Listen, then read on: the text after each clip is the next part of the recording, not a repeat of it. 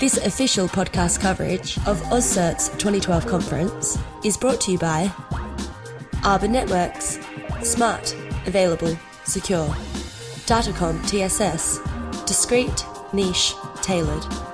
And Sophos, secured.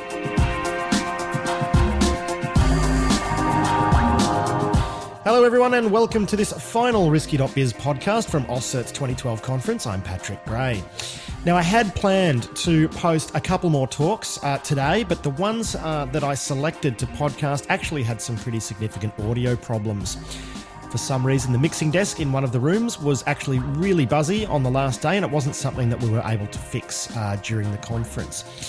Still, this is the 17th podcast from the AusCERT event to appear in the RB2 feed, so I'm sure you all have plenty to catch up on anyway.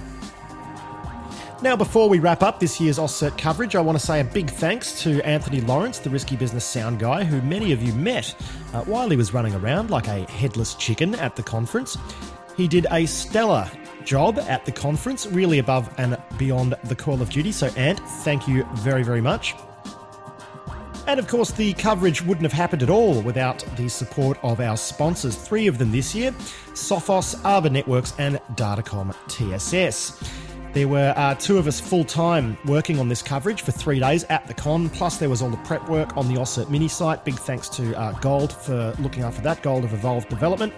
Then there were the intros, the sponsor interviews, a lot of them were pre-recorded. It's a lot more work than I think most people realise, and to justify doing it and putting in so much effort into it, we really do need that support from the sponsors, and they were happy to give it.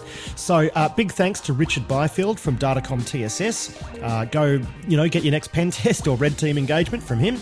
Hui O from Sophos, go grab some AV off her. And of course Nick Race, Arbor Networks country manager here in Australia. Go get some DDoS prevention for your big fat tubes from those guys.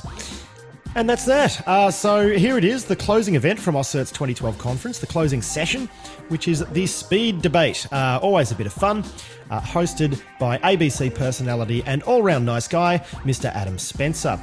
I'll drop you in here as Adam introduces the panellists. Cheers.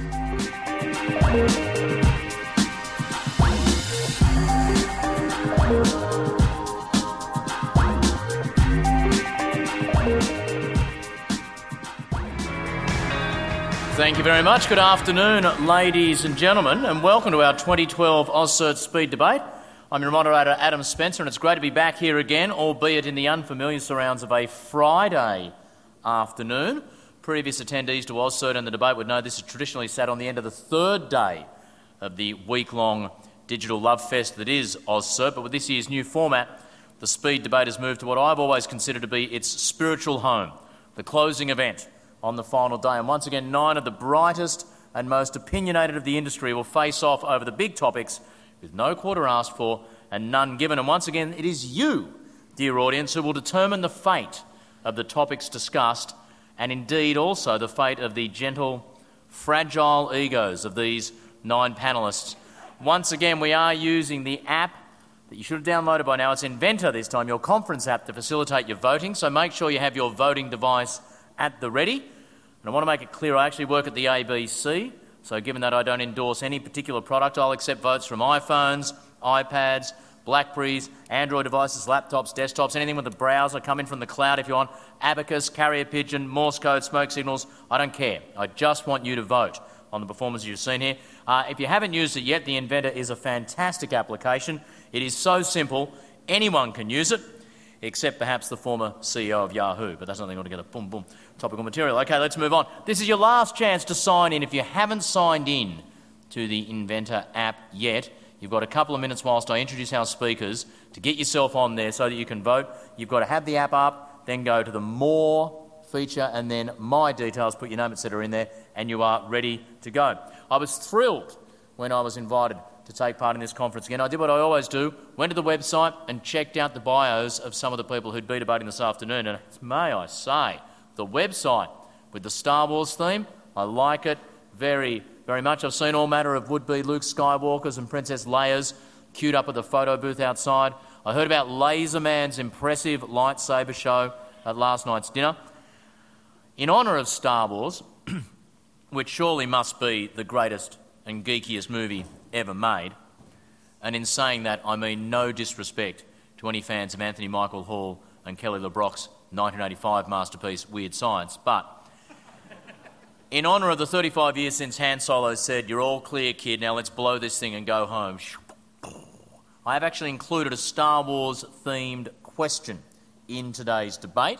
We'll get to that in a second, but first of all, let's meet our intergalactic, star-studded, speed debating cast. Now, the first thing that struck me about our first panellist was his name. So there's a theory in Hollywood about how to construct action hero names.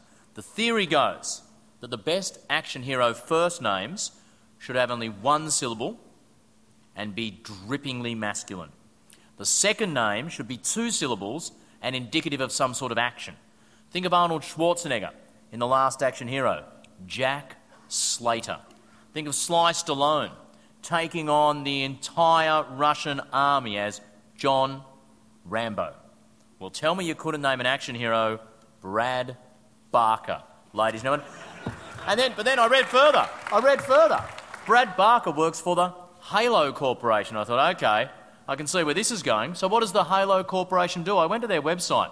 This is what the Halo Corporation does, and I'll use my best Hollywood movie trailer voice. Brad Barker is the president and founder of the Halo Corporation. It's a California-based corporation founded by former Special Operations, National Security, and Intelligence personnel. This is awesome. Brad leads a team of global experts in the fields of crisis management, national security, and executive protection, acting for Homeland Security and other agencies. Now, I'm not sure at this stage if I'm still at the AusCERT speed debate or if I have fallen asleep and woken up in the middle of a game of Call of Duty Black Ops 2. This is great. Regardless, I do know that if we are taken captive, he will deny all knowledge of our existence. Brad Barker, ladies and gentlemen. Now, our next panellist is an international expert in SCADA security. Now, I know that might be a little bit technical for a crowd like this, but let me give you my understanding of what SCADA systems do.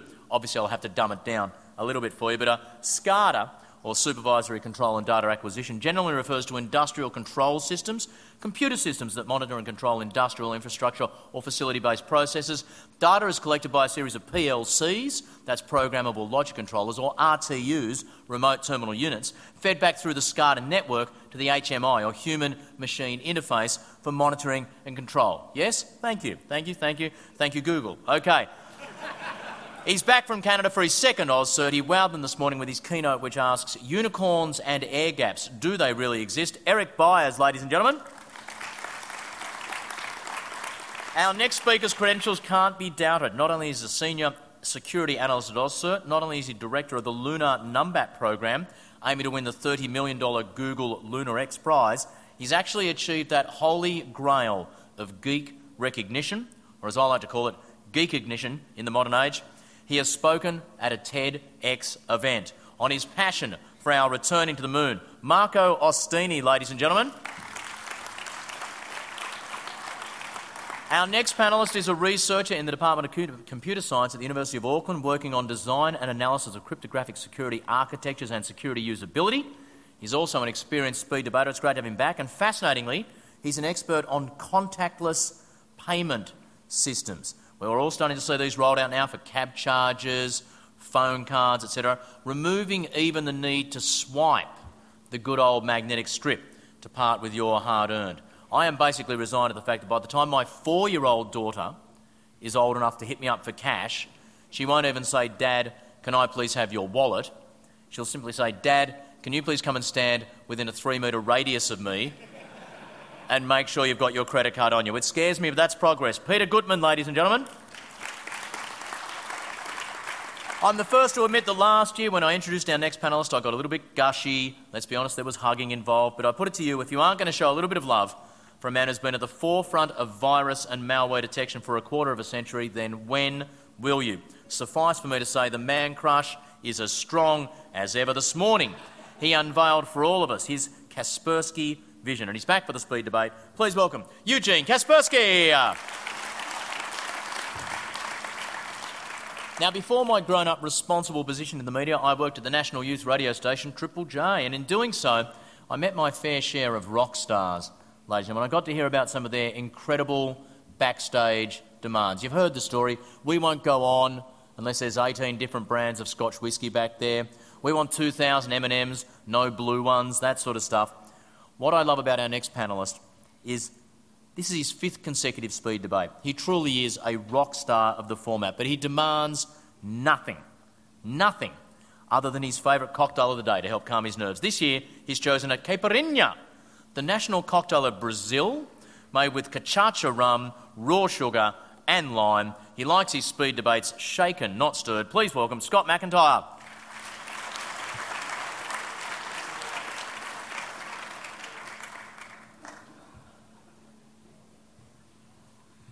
I get the impression Brad's coming back next year. You should have known about that, Brad, yes. You cannot doubt the achievements of our next speed debater. A PhD from MIT, a distinguished engineer at Sun Microsystems, a visiting scholar at Harvard University, recipient of the 2008 Women of Vision Social Impact Award. She's just been awarded a Guggenheim Fellowship for 2013. Reading her incredible CV reminds me of that famous Australian saying, "Pull your head in, pal. No one likes an overachiever." But anyway, a big round of applause, please, Susan Landau.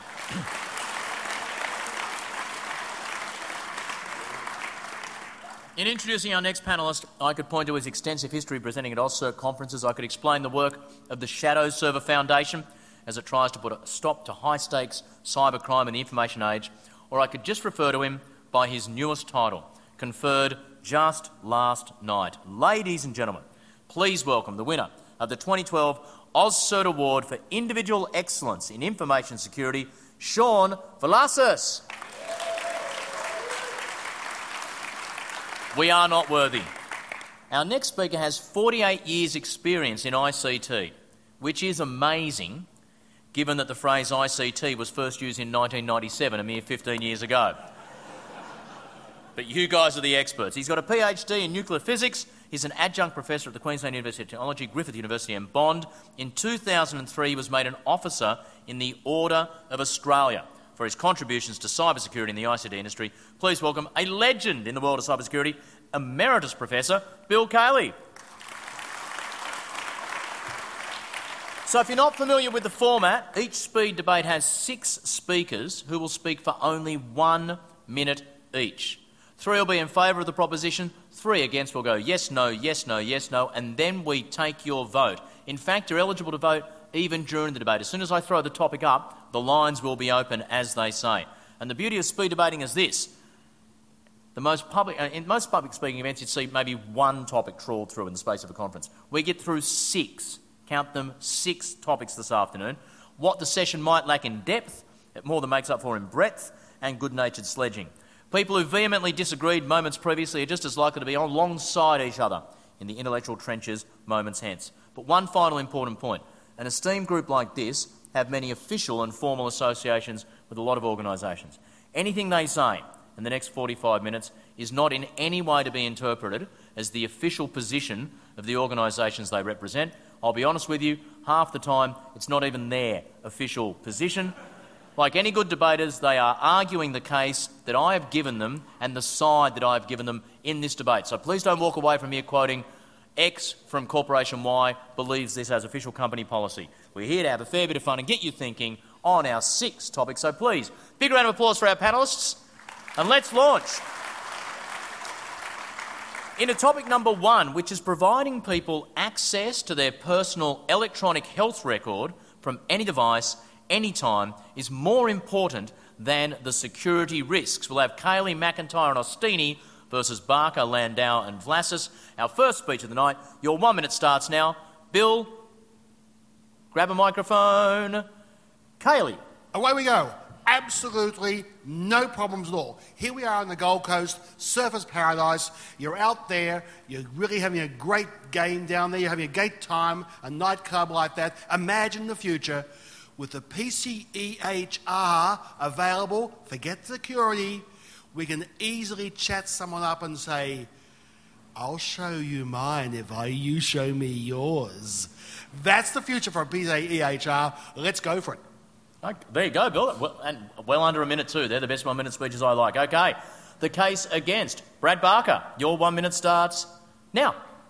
I don't think this is a good thing at all. I think that the type of healthcare information and things that you can get on mobile devices, we've learned left and right all throughout this week that all of these have many different flavors of exploits. I mean, I wouldn't want any of my personal information on how frequently I'm visiting my doctor to get, I don't know, say a routine colonoscopy or something like that, or the fact that this visit might happen a little bit more than it's supposed to. So I think that this should be locked down. There you go, Brad. Thank you very much. Give him a round of applause. Brad Barker's thoughts. In favour of the proposition, Scotty McIntyre. Do I get the extra time for these people? No, you do not. In fact, you've just wasted 4 seconds there, Scott. Keep going. I know, but I disagree. No, anyway, sorry. I would like to say that Hollywood heroes don't actually need doctors, right? So I don't know where Brad's coming from on this one. They always walk away. The rest of us have weird things happen in weird places. And the question's about security, not privacy. And really, this is an issue about privacy. And it's also about personal control. This is an opportunity for your information to be reviewed by you under your control without having to rely upon somebody else to decide, yes, that's me. Yes, that's what my polyp looks like inside of me. Sorry, Brad. But I think it's really important to remember that's what this is really about. It's your ability to validate, your ability to control, your ability to look at what you know about yourself, what your doctor knows, and to get the help you need wherever you happen to be. And let's face it, in Australia, 99.9% of the things out there are trying to kill you, right? They're this big, they're trying to crawl an orifice that are not for crawling into, and they want to do you serious harm. So I'm just saying, this is a great idea. It's about privacy. We can do this right. We're professionals. Let us make this work. Thank you very much, Scott McIntyre. Bringing it in, and with 1 second to go. To argue against the proposition, Susan Landau. I don't think there's any chance that it should be done. My doctor in my hospital can't get security right. I can't expect my husband to get it right. I can't expect my great-uncle to get it right. This makes no sense whatsoever. And what's worse about the whole problem is that medical information is not just mine. When it reports that I have cancer, breast cancer, that's information that might be true, that might reveal information about my sister or my mother or my kids. So there's no way that we should make that information easily accessible because we're going to get it all wrong and it's going to be a disaster. Okay, there you go, Susan. Thank you very much. Short, punchy arguments. The final person arguing in favour of the proposition that providing people access to their personal electronic health record from any device at any time is more important than the security risks, Marco Ostini. Well, my esteemed colleague Scott has, I think, already provided some excellent points. But health trumps privacy always. If somebody's sick, in a yacht in Bass Strait, we send people to go get them, If somebody's privacy is possibly at threat because they're in a nightclub and they're an idiot, they get no help, okay?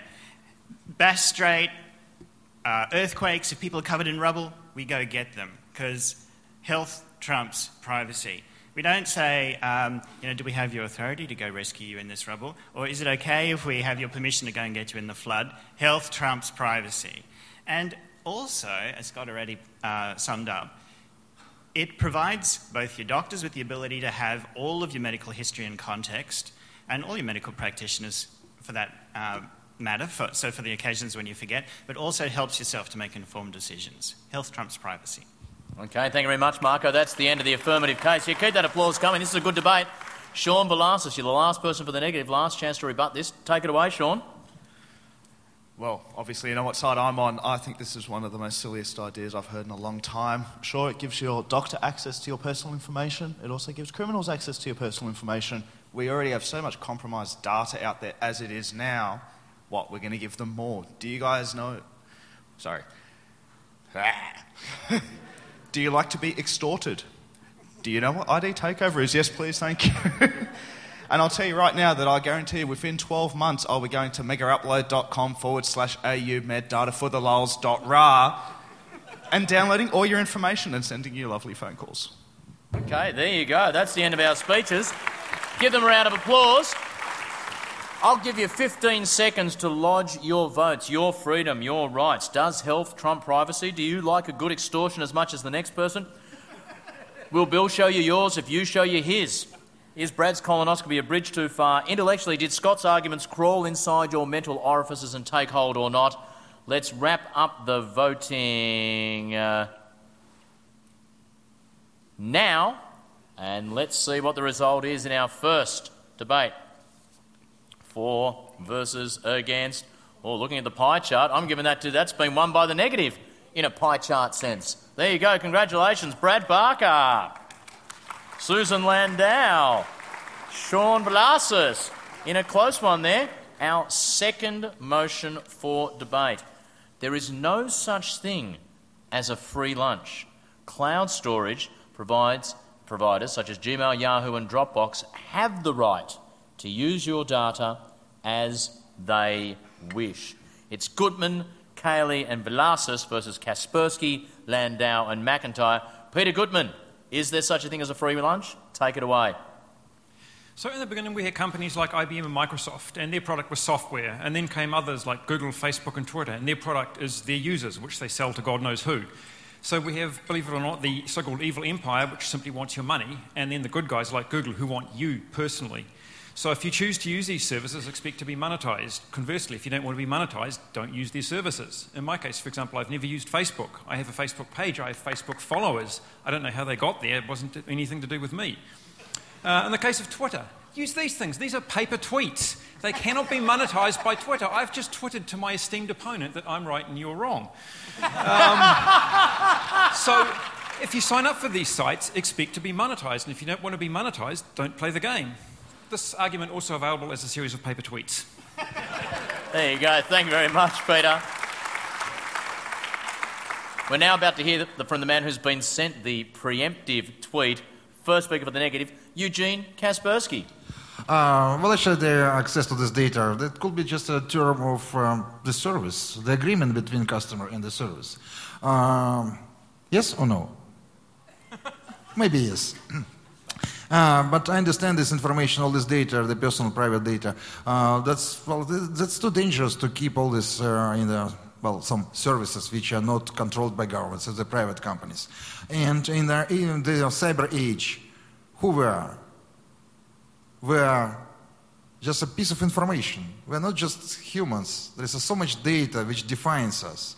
So I think that I recognize this free access to their personal data as a digital slavery.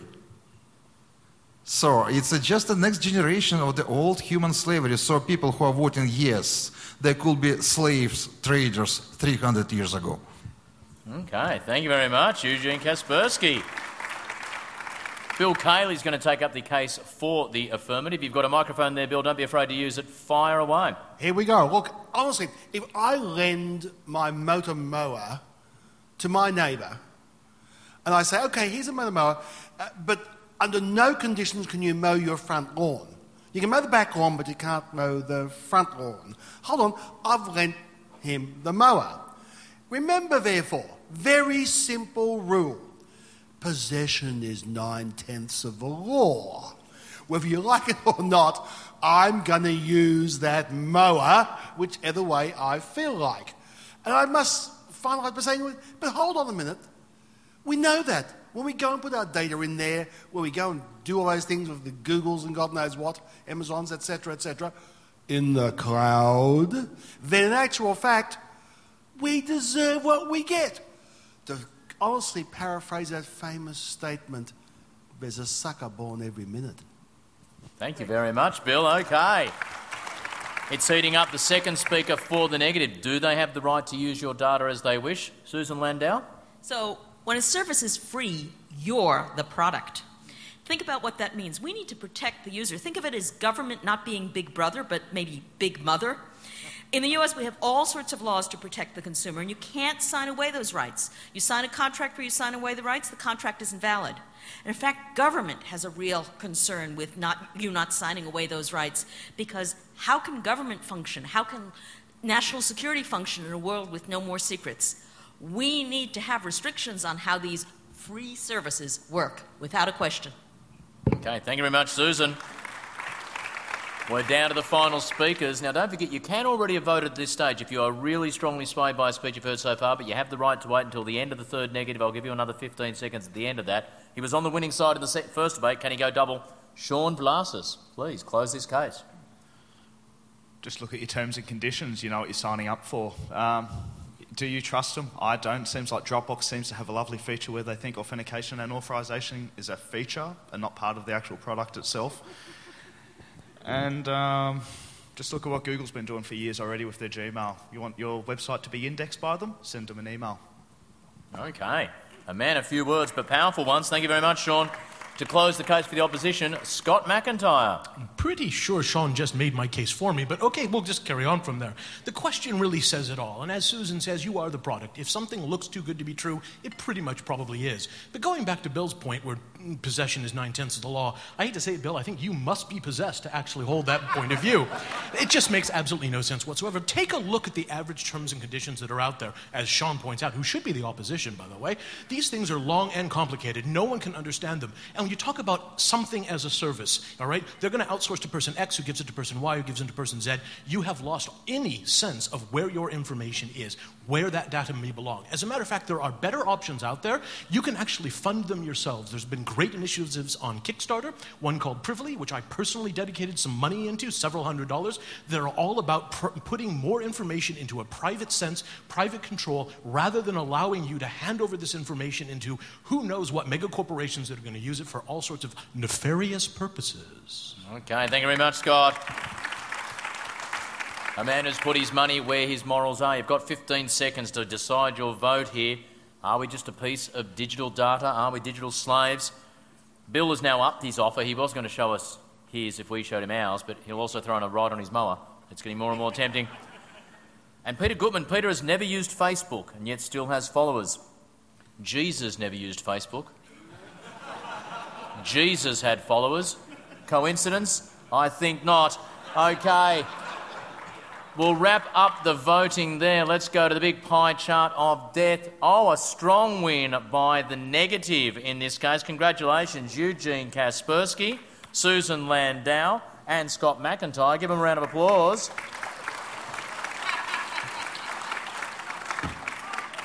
This brings us to our third topic, SCADA devices. I know what they are, Eric, if you need any help. Should be disconnected from the internet now! Exclamation mark. Kaspersky, McIntyre and Ostini will debate against Byers, Gutman and Cayley. Eugene Kaspersky, SCADA devices should be disconnected from the internet now? SCADA systems, actually that depends who is owner of the SCADA system. If I use it at home just to blow my balloons for the kids, why not? It's connected to the internet. My kids are blowing the balloons, having the internet connection, no problem. But if it's installed somewhere in a nuclear power plant, so if I have just one answer, yes or no, connected or disconnected, definitely disconnected. If there is a nuclear power plant close to me and SCADA systems are connected, I will move 100 kilometers away from this zone, or maybe to New Zealand.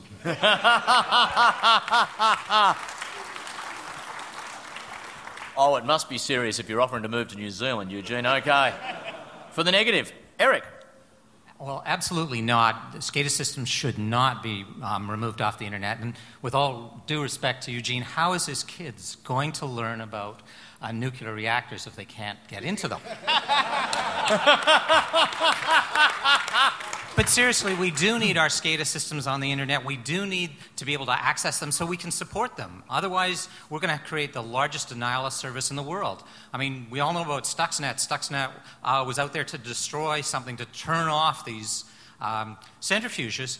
Well, you'll do the same thing when you knock off the remote support. All of a sudden, hey, I need to be able to get into that airport, be able to control that airport, be able to manage it. It's in trouble. Well, the expert happens to be in Sydney and the airport's in Darwin, and nobody can land. What are you going to do? Tell them to drive up? So you have to have remote support. You have to be able to get to those SCADA systems. Okay, thank you very much, Eric. To continue the argument that they should be disconnected from the internet now, Scott McIntyre.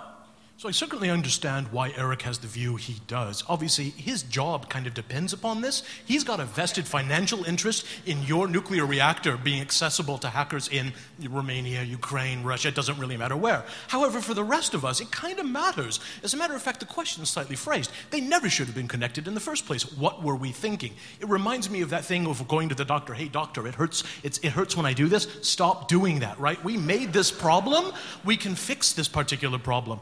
Many years ago in the Netherlands, one of the national railway station had a bunch of things come up on the railway sign saying that this system was somehow broken. And that press jumped on it and said it was a SCADA compromise. Look out, look out, look out.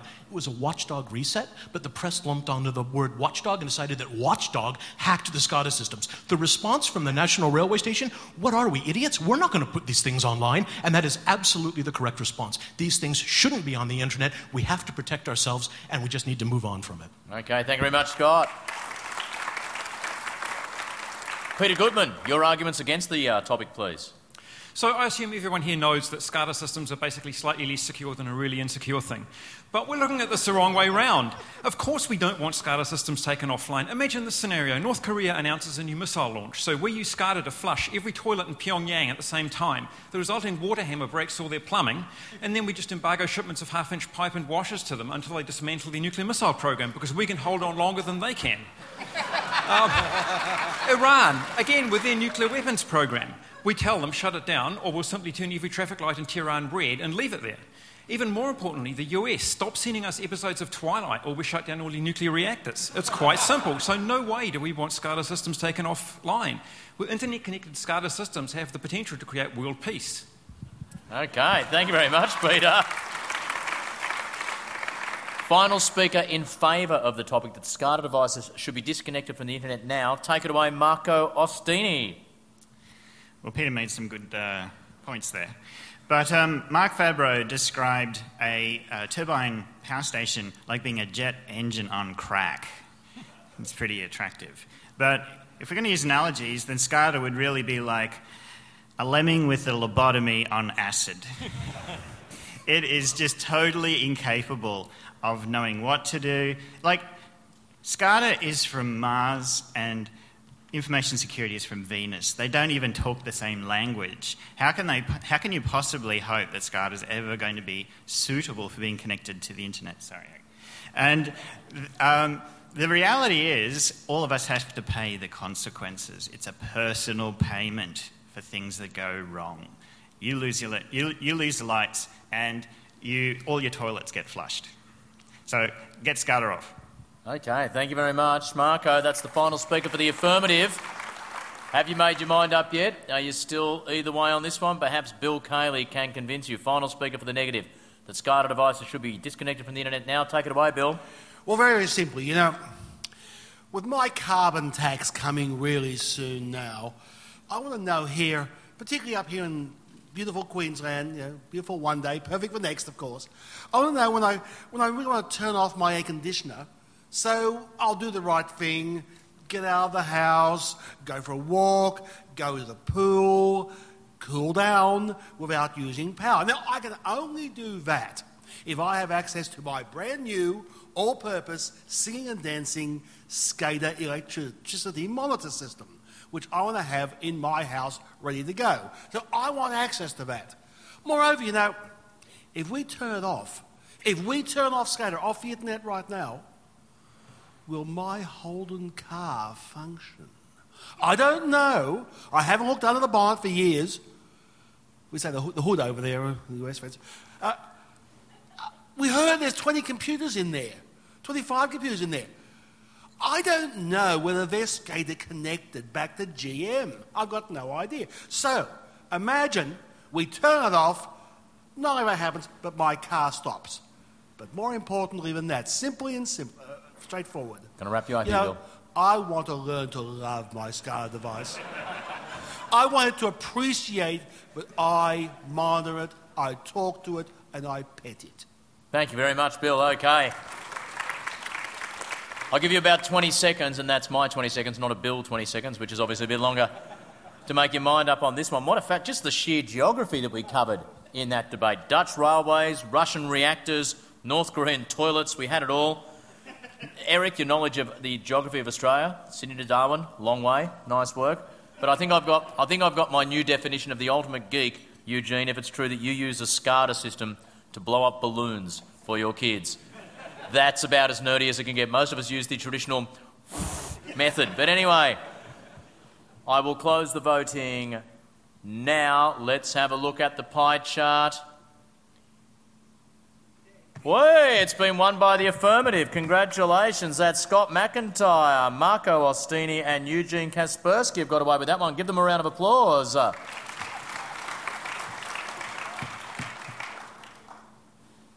Topic number 4. My postman already knows my name and address anyway, so it doesn't need protection on the internet.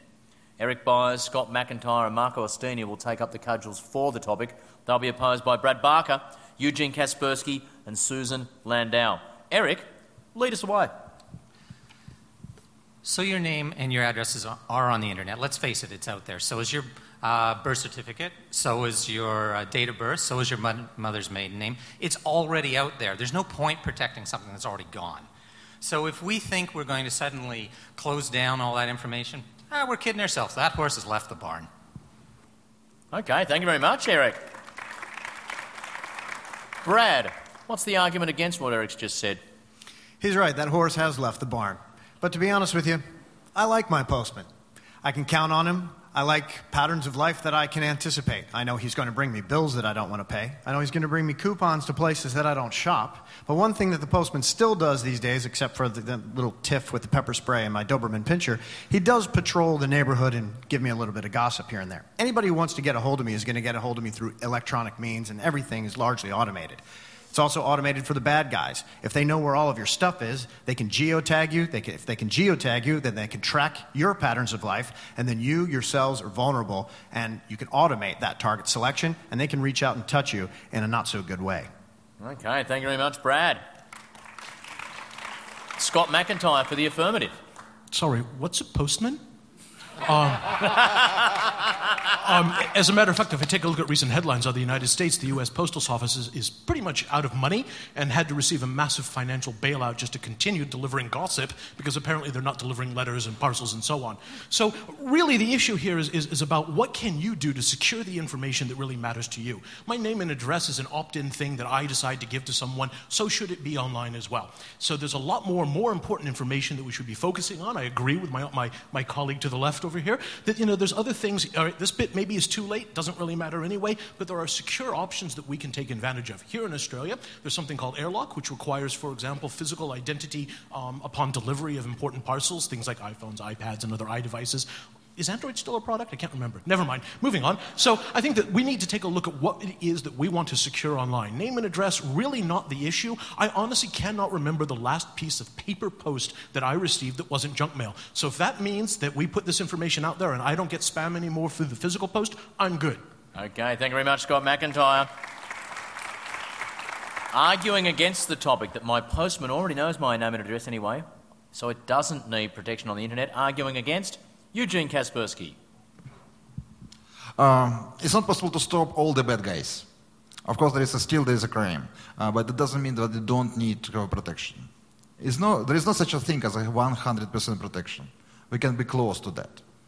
So, I'm going to ask this question in a different way. Are there illegal immigrants in Australia this year?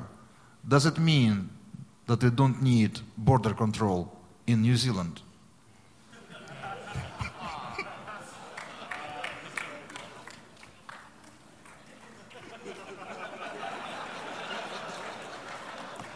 I'm still trying to work out what a postman is, but anyway. To close the debate for the affirmative, Marco Ostini, final speech in favour of the proposition. So it's not just my postman who knows where I live. And I've never met the postman. Every time I see them zoom past, throwing stuff out the, at the mailbox, it's a different person, and they do it at weird times. But it's not just the postman, it's the courier delivery person as well. It's basically anyone who sends me a bill, they know where I live. And, that information, that horse has bolted, it left the yard, it's 4 kilometres away, it's in a relationship with a nice stallion, they're thinking about settling down. I mean, that horse is gone. I would definitely highlight the very good point my colleague Scott made, which is that there is much more important information for people to focus on to protect. Things that can actually actively be used against you and will cost you personally. So, yes, Postman has my details. It's too late. Okay, thank you very much, Marco. Yeah, give him a round of applause. Don't be shy. Our final speaker against the topic, can she sway you to vote for the opposition? Take it away, Susan. So, first of all, I want to correct something. Postmen don't bring dog spray. I've never had that problem. Postmen bring dog biscuits, okay? So that the dog is happy to see the postman. I don't know where you live. But let's face it, the whole issue is context. And right now, the information on the internet is dirty.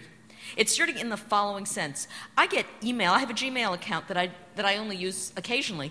But on that mail account, I have a whole collection of email for different Susan Landaus. And I write back and I say, you have the wrong Susan Landau. And I've collected it for at least 2 different Susan Landaus now. I got a check once from UC Berkeley that came to me. It was reimbursing me for, I thought, a talk I'd given, but then I realized that I hadn't put in money for the talk. And when I sent mail back to Berkeley, they said, oh, this is for the plane flight and the taxi, that all sounded good, and the hotel, that sounded good, for the neuroscience conference you attended. And I had not gone to a neuroscience conference. It took a certain amount of effort. So the point is that it's really useful to have that dirty information on the internet because it gives you a certain amount of privacy. If the U.S. Postal Service starts publishing the authoritative information, it's all over, gang. So no. Okay, thank you very much, Susan. There you go.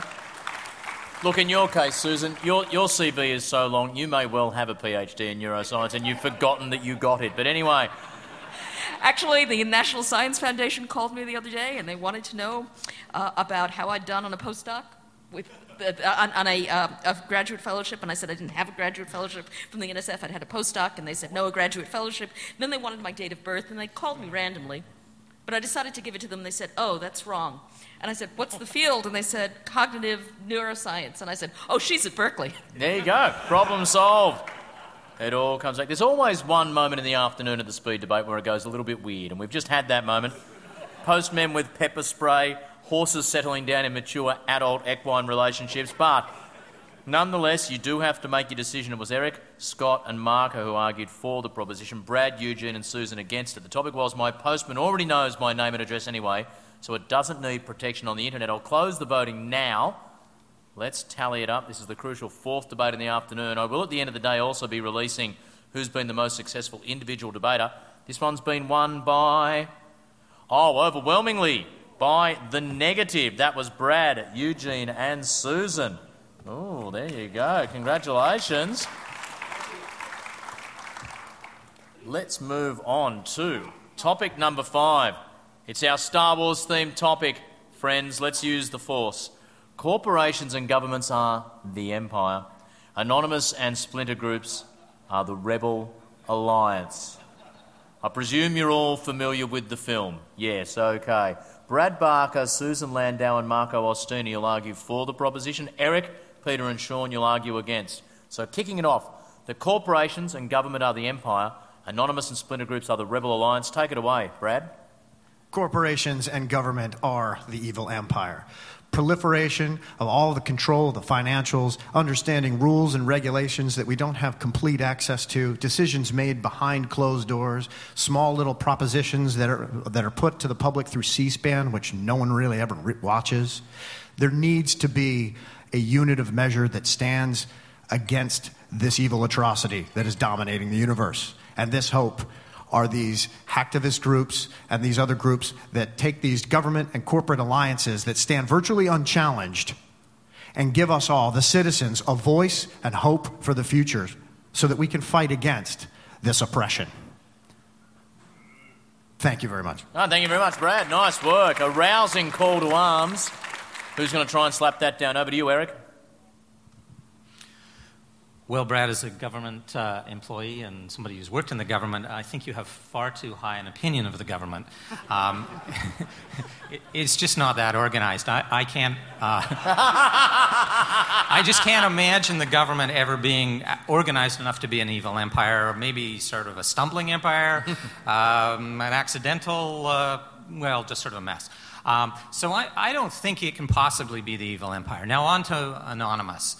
Again, Anonymous, well, it's obviously not that organized, but it's not also got a clear vision of where it wants to go. It's sort of stumbling around and lost. And as I remember the Star Wars movies, there was a real clear division of where we are going, what the vision is. And I don't think either one of those organizations, either one of those two groups can claim that. So there's no chance that that analogy plays. There's just too much confusion. Everybody's a mess. Everybody's disorganized. Nobody's the empire and nobody's the alliance. Okay, thank you very much, Eric. Susan Landau, as the only female in this debate, you are effectively the Princess Leia, but you are also at the same time arguing for corporations and governments being the empire. Take it away. So, Anonymous has a strong sense of what they want, and they're trying to impose it on us a bit. And in that sense, it's a little bit like the Tsar and Lenin and the dictatorship of the proletariat. But if you remember your Marx, after a while, the dictatorship of the proletariat withers away, and you get a democratic state where the people are in charge. And it took a while for the dictatorship of the proletariat to wither away, and it maybe didn't wither away for very long. But one can always hope. So, of course, the analogy holds. Thank you very much, Susan. Yes, over to you. There's a lot of applause involved in this speed debate, but there's a lot of quality thought coming out here, so don't be shy. At the end, as the microphones go down, give your congratulations to our speakers. Peter Gutman, your turn to take up the cudgels against the proposition. So we're being asked to believe that corporations are literally an imaginary bogeyman from a 1970s science fiction film popular with geeks, and Anonymous are the sort of feel-good collection of fuzzy nobodies fighting this generic evil guys. But let's look at this for a minute. These rebels, they have their own uniforms. They can field entire space fleets big enough to take on the Imperial fleet. Who's behind these guys? These aren't just random rebels, it's just another empire. I mean, notice how after George Lucas made the 3 Star Wars films, he never made a 4th one showing what happened after the rebels won. The purges, the death marches, the forced labour camps, the death squads. So, I would say bad analogies are like slightly runny cauliflower cheese. If anything, look at it this way. The corporates are that guy from American Psycho, particularly Sony, and Anonymous are Yogi Bear. Okay, thank you very much, Peter Goodman. Marco Ostini, over to you to close the case for the affirmative. Oh, my Lord. So governments. Eric pointed out, they're okay in a very nihilistic kind of a way. They can't organise, a drink in a brewery. They're not going to hurt you. Well, he has a point. Governments have to focus on getting re-elected. They can't really focus on actually doing what matters, what's really good for the populace, They have to do what will get them voted back in, And sometimes what matters isn't what's going to get them voted back in. Corporations? Well, look, corporations are so evil. Even Peter alluded to how evil they were, especially Sony. But so the thing is, corporations, you could easily argue, are responsible for the collapse of Constantinople, which meant that, electricity, internet was, delayed 300 years. Thanks a lot, corporations. At least Anonymous and these hacktivists are doing what they do with clear intent. As close as you can get with purity of intention on the internet, all that, And generally, they do it from their conscience, and they call it how they see it, You've got to respect... They're fighting the good fight. Good on them. Thank you very much, Marco Ostini. That's the end of the affirmative case. The final speaker against the topic. The corporations and governments are the empire. Anonymous and splinter groups are the rebel alliance. Take it away, Sean Vlasis. So I really like how you're saying that they're honourable in their intentions. I kind of take them as seriously when I'm on their chat channels, as we probably all are, looking at what they're talking about. If they're serious, they'll at least use 5 F-bombs in one sentence. I've read every single Star Wars book, yes, I'll admit it. I watched every movie, and I only watched the prequels because I was hoping Jar Jar Binks would die. I want to leave you with a couple points. One, Gilla doesn't even look like Palpatine, but hopefully if she put the Vader mask on, I'd be able to listen to her. The Rebel Alliance actually was organised. And last time I checked, the rebels weren't rocking around in Guy Fawkes masks pretending to be Anonymous. They actually had balls and went and fought them head on. Okay, thank you very much, Sean. Yes, I think amongst our 6 speakers there were 2, Peter and Sean in particular, who've watched every single DVD, including the extras. I think Peter pretty much could have given his speech in Ewok if we'd asked him to. But anyway... You've got another 5 seconds to go with your vote. If you're voting for the affirmative, you agree they've convinced you corporations and government are the empire, Anonymous and splinter groups are the rebel alliance, Well, you might want to go with the negative on that statement. Let's see who's got away with this one. Oh, the tension of it all. Come on, Pete. Oh, overwhelmingly won by the negative. Yes. Our final topic for the day.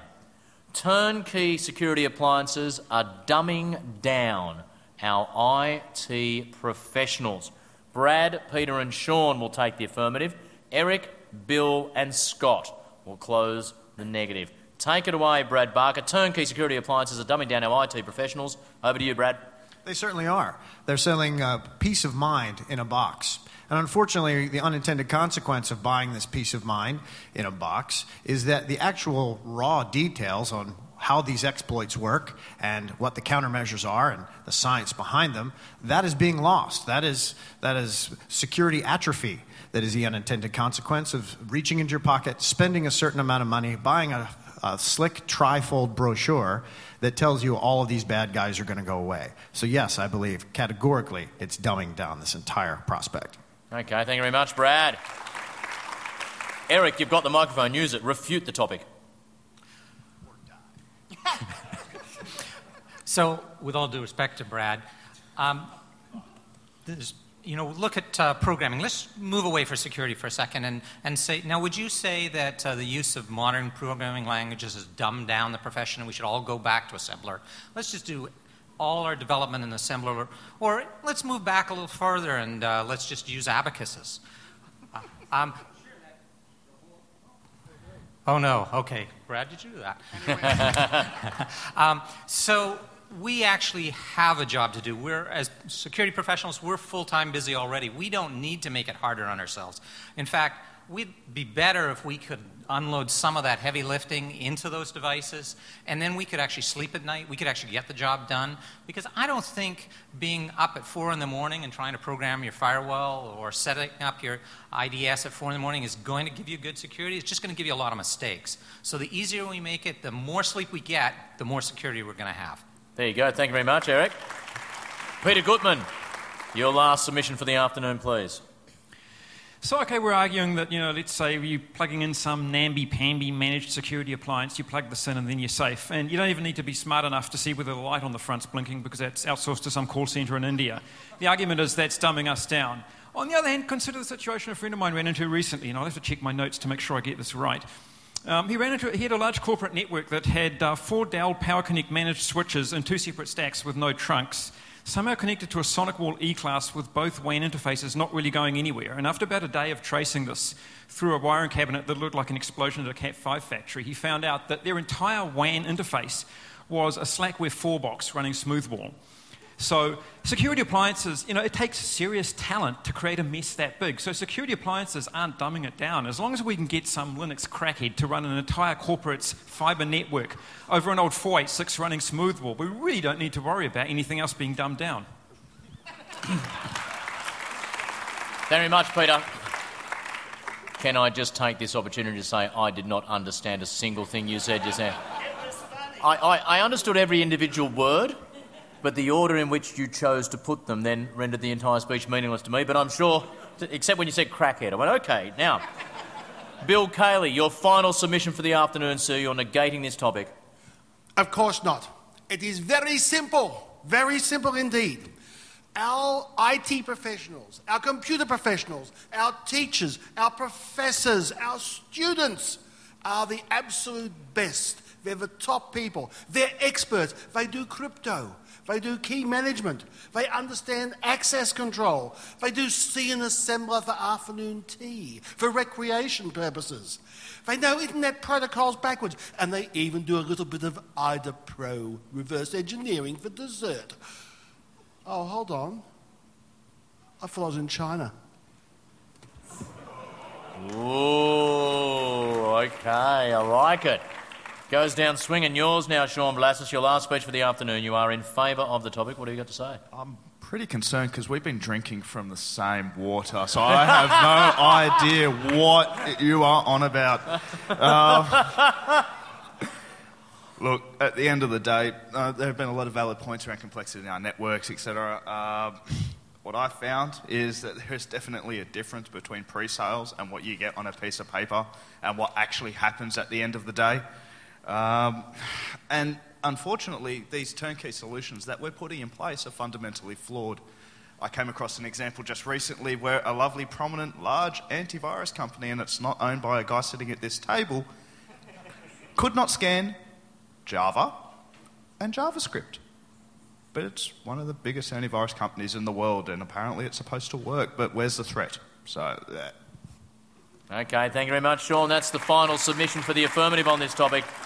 Our final speech for the afternoon, negating that turnkey security appliances are dumbing down our IT professionals. Scott McIntyre. Just like to say, you two might be drinking from the same water, but I'm sure not.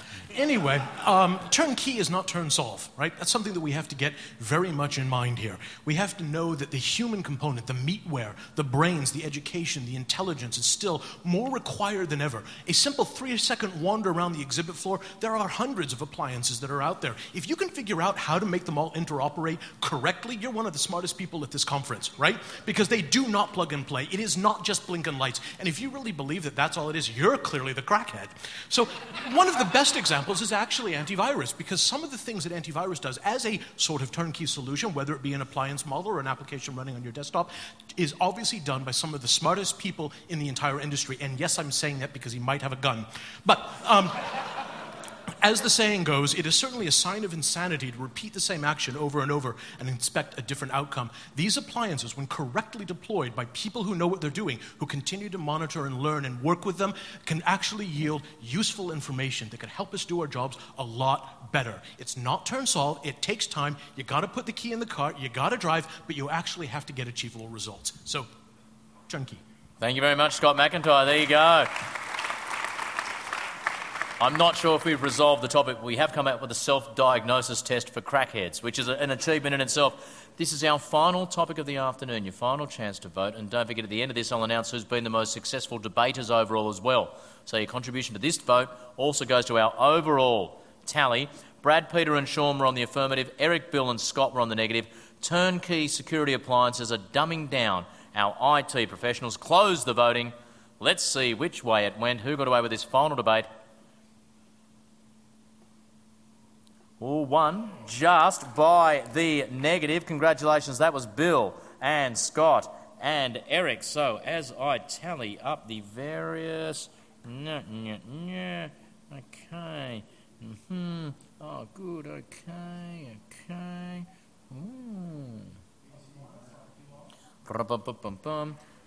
No, there's no minuses. You get 0 if you're wrong. No one was more wrong than other people at any stage. But I have... Okay, here we go. First of all, can we give a round of applause to our entire panel? A great afternoon's thinking. No one failed to win a debate, which is good. Some people failed to win lots of debates a bit more effectively than others. Locked on 25% success rates for the afternoon. Bill Cayley, Marco Ostini and Peter Gutman. Give them a round of applause. Coming in on 50%, as my friends at university and engineering degrees used to say, 51, wasted effort, 49, wasted year. On 50%, congratulations, Eric Byers, Sean Vlasis and Brad Barker. Give them a round of applause. Then the cream starts rising to the top. On 60%, Scott McIntyre, showing years of experience there. Well played, Scott. 3 from 5. Yeah, not bad. That leaves only 2. On 75%, 3 successes out of 4 topics. Susan Landau. Fantastic to have you along this afternoon, Susan. But I don't think we've had one of these before in the 5 years of speed debating. 100% success. Every topic attempted, he was on the winning side. Eugene Kaspersky. Well done, Eugene. Give them all another big round of applause. What a fantastic speed debate. If not before, we'll see you at next year's speed debate. Congratulations, panel. I think we've got some closing remarks now.